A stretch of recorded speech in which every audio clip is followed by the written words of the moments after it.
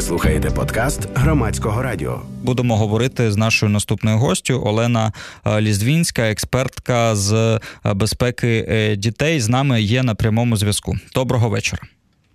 Доброго вечора.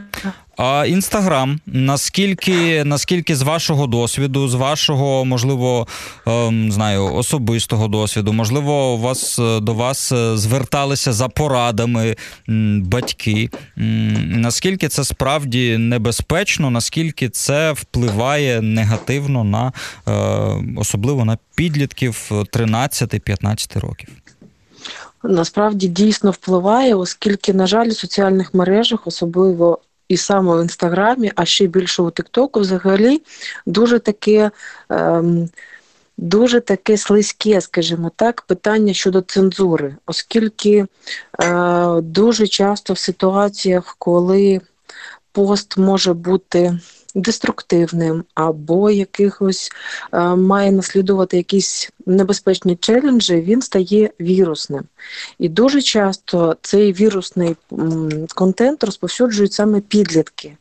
Але я з досвіду можу сказати, що не завжди і діти, і підлітки дійсно усвідомлюють, що вони роблять. Тобто вони не завжди відслідковують причинно-наслідковий зв'язок, і таким чином дуже часто наражають себе на небезпеку. Зазвичай у двох ситуаціях. Або тут і зараз якийсь небезпечний челендж, є, наприклад, той, який полягав в тому, що потрібно перебігти в останні моменти перед автівкою через проїжджу частину. Це такий тут і зараз, так, наслідки. А довготривале – це коли різноманітні соціальні групи привертали увагу підлітків і в такі дуже небезпечні квести їх заохочували приймати участь. Як би ви охарактеризували цю ситуацію, яка виникла після розслідування Wall Street Journal? Виявилося, що Інстаграм призводить до депресії та суїцидальних думок у підлітків. Тобто йдеться навіть не про челенджі, не про ці виклики,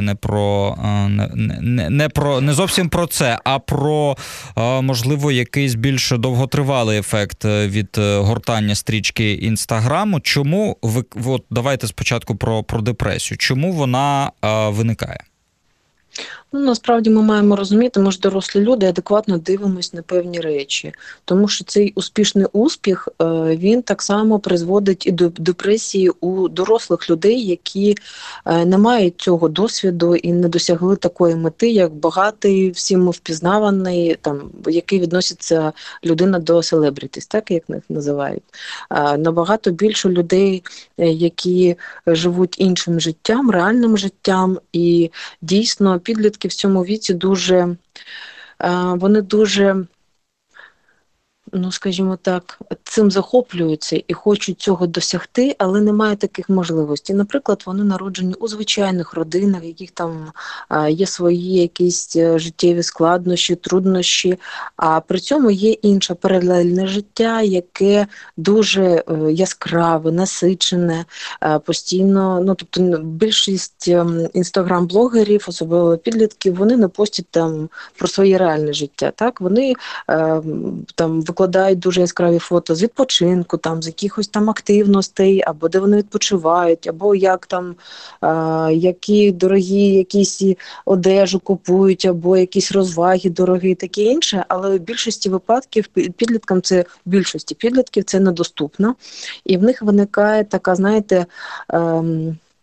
депресія на фоні того, що вони хочуть, але не можуть собі це дозволити. І починають звинувачувати в цьому весь оточуючий світ, замикаючись в цьому, або інша сторона, коли вони ніякі ідеали у своєму житті не впускають і тим самим наслідують, власне, негативні, в більшості випадків йдуть на поводу у різноманітних негативних і соціальних явищ, які пропонують легкі гроші тут і зараз. Це один з варіантів рішення для дуже багатьох підлітків, які є, насправді, хибним шляхом.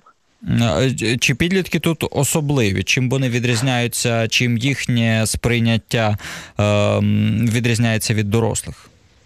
Тим, що у них ще недостатньо сформовано психічний стан, тобто вони нестабільні і дуже легко піддаються навіюванню або наслідують дуже легко якихось певних модних на той чи інший момент кумирів. Перший момент. По-друге, вони, починаючи з віку 12-13 років і до віку 17-18 років, у них йде, як це називається, ствердження самостійності, і вони повністю намагаються знецінити власних батьків для того, щоб, власне, стати на ноги, так, і відділитися від родини, і намагаються бути більш самостійними. Це другий момент, це просто така стадія розвитку, скажімо так, це певний етап, який ми, дорослі люди, теж в своєму віці теж проходили. Але у нас не було соціальних мереж, ми бачили тільки те, що нам показували по телевізору, і це була жорстка цензура. І третій момент, дійсно, у соціальних мережах майже немає цієї цензури, особливо, що стосується рекламних роликів. Ось, і це викликає велике занепокоєння.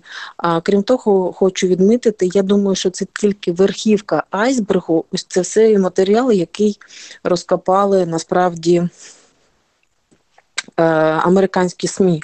Я думаю, що якби вони дізналися більше про соціальні мережі, то насправді ситуація набагато гостріша і недарма більшість американських відомих людей намагаються обмежити використання гаджетів у власних родинах, до речі.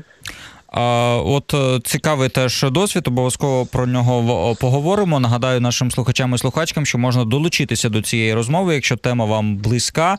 0800 750 490 для дзвінків, 067 67 404 76 для текстових повідомлень на Viber.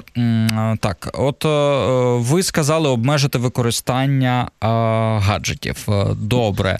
Не гаджетів, соціальних мереж. Соціальних мереж. Так. От, давайте про це. Давайте практично поговоримо, як це в житті працює. У вас, можливо, був такий досвід, або у ваших, не знаю, колег. Розкажіть.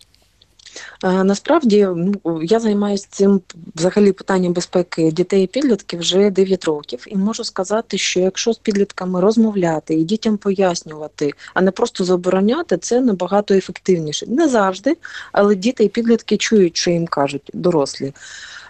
Можливо, вони не завжди готові це сприймати адекватно тут і зараз, але все одно вони прислухаються. Що можуть зробити батьки? Є так звані програми для дорослих, які батьки можуть встановити, програму контролю, які можна встановити і обмежити час використання гаджетів дітьми. Це по-перше. По-друге, саме соціальні мережі, чому я розділила? Тому що є контент як доречний і навчальний, так само є деструктивний і негативний. І діти дуже швидко його підхоплюють, саме негативний. Тому, наприклад, той самий Інстаграм обмежений у віці користувачів починаючи з 13 років. Але я знаю, що діти, які там сидять, набагато молодші.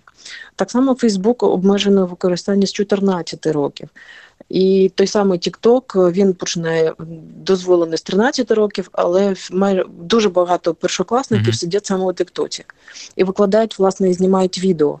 Ось, тому казати, що не можна обмежити, можна і треба. Наприклад, багато країн світу намагаються цей процес контролювати, але, на жаль, в нашій країні немає, наприклад, офіційного представництва ані Фейсбуку, ані Інстаграма, ані Тіктоку, і дуже великий час витрачається навіть коли є скарга на невідповідний контент, дуже багато часу витрачається на погодження, і цей контент, на жаль, не завжди блокується тут і зараз, а може пройти і доба, і півтори доби, доки заблокують той чи інший профіль. До речі, на фоні цього розслідування компанія Instagram відмовилася від ідеї створення соціальної мережі для дітей, тобто для людей, яким до 13 років. Я думаю, що вони не відмовилися, просто вони його, скажімо так, зробили Я теж думаю, що це не зовсім так. Я думаю, що вони офіційно заявили про одне, але при цьому не заважає їм розробляти відповідні алгоритми дій для того, щоб в будь-який момент запустити. Я думаю, що це питання просто часу. І оскільки цей, наприклад, є YouTube Kids, але, знову ж таки, навіть у спеціалізованих мережах все одно немає на 100% контролю за тим контентом, який туди потрапляє, який дивляться діти. Послухаємо зараз думку нашого слухача або слухачки. Доброго вечора. Як вас звати і звідки ви телефонуєте? Алло, добрый вечер. Это Владимир из Николаева. Я бы хотел задать такой вопрос. Вот почему государство полностью не контролирует ни эту ситуацию? Почему молчит наша СБУ, киберполиция или там РНБО? Все-таки эта система, это все-таки проблема на государственном уровне. Ну, це проблема світова, насправді. Тут треба теж заради справедливості сказати. Але от, наприклад, кіберполіція, це взагалі, не знаю, чи це питання до вас, але чи от це справа кіберполіції займатися такими речами? Насправді, щодо деструктивного контенту, або який шкодить здоров'ю, або, так би мовити, несе ризик для дітей і підлітків, так, я неодноразово постила, мабуть, ще після нашої бесіди завтра напишу ще один допис з контактами. Так, дійсно необхідно, якщо ви бачите, або чули, або вам дитина прийшла, або підліток сказав, що він бачив і поділився цим першим, ми не сваримо, кажемо дякую, що поділився. Це можливість для того, щоб вберегти інших дітей і підлітків від наслідування негативного або від ризиків для життя чи здоров'я. Ви можете робити скріншоти, написати посилання.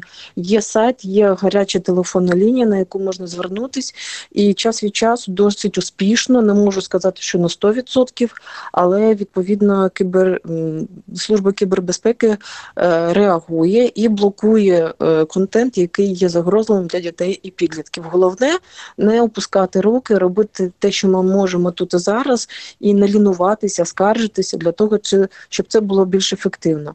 Що стосується питання, чому не реагують і таке інше, ми ж маємо розуміти, що соціальні мережі дуже важко контролювати, особливо через те, як я зазначала раніше, що немає офіційних представництв на території нашої держави.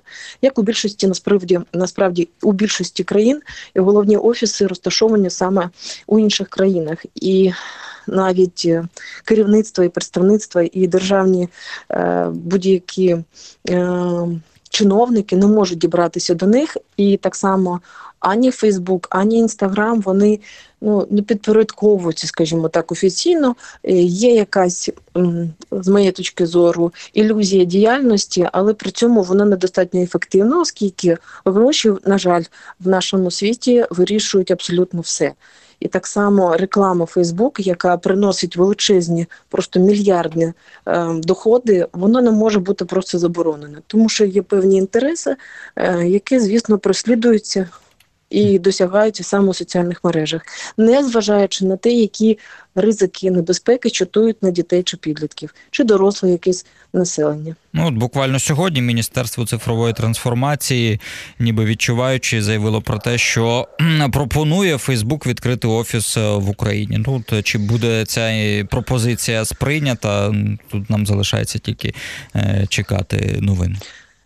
Я думаю, що теоретично це можливо, але практично ми маємо розуміння, наприклад, у нас дуже багато невирішених питань взагалі з авторським правом, взагалі з авторським контентом, тому я думаю, що ця ініціатива дуже гарна, але чому це має відбуватися? Яка зацікавленість з боку, наприклад, соціальної мережі Facebook відкривати представництво? Я не бачу, чому їм це може бути цікаво саме в нашій країні. От така логіка, якою послуговувався, наприклад, Інстаграм. Він казав, що діти все одно лазять по інтернету, заходять на якісь не завжди хороші сайти, так ми створимо для них безпечне середовище. Що б ви сказали на таку логіку? Це взагалі неможливо, тому що навіть будь-яка соціальна мережа, будь-який, так би мовити, штучний інтелект, на який вони посилаються, він не може просто контролювати цей зловредний контент. Це фізично неможливо, я так вважаю. Тим більше, що є алгоритми, які просто неможливо контролювати не тому, що це важко з точки зору програмного забезпечення зробити, а тому, що його така кількість щосекунди викладається відео у соціальній мережі, що це просто мільйони гігабайтів. І їх неможливо відслідкувати і, звісно, відповідно відреагувати просто миттєво. Все одно кількість дітей або підлітків, які його переглянуть з тих чи інших причин, величезна. І одна дитина сприйме і нічого не зробить, а інша дитина дуже буде переживати і наслідувати те неподобство, яке вона побачить. І наостанок скажемо, що можна заходити на сторінку кіберполіції в випадках, про які ми говорили, то можна давати про це знати органам влади, і якась реакція, можливо, і буде. Дякую вам за цю розмову. Олена Лізвінська, експертка з безпеки дітей, була з нами на прямому зв'язку. Ви слухали подкаст Громадського радіо.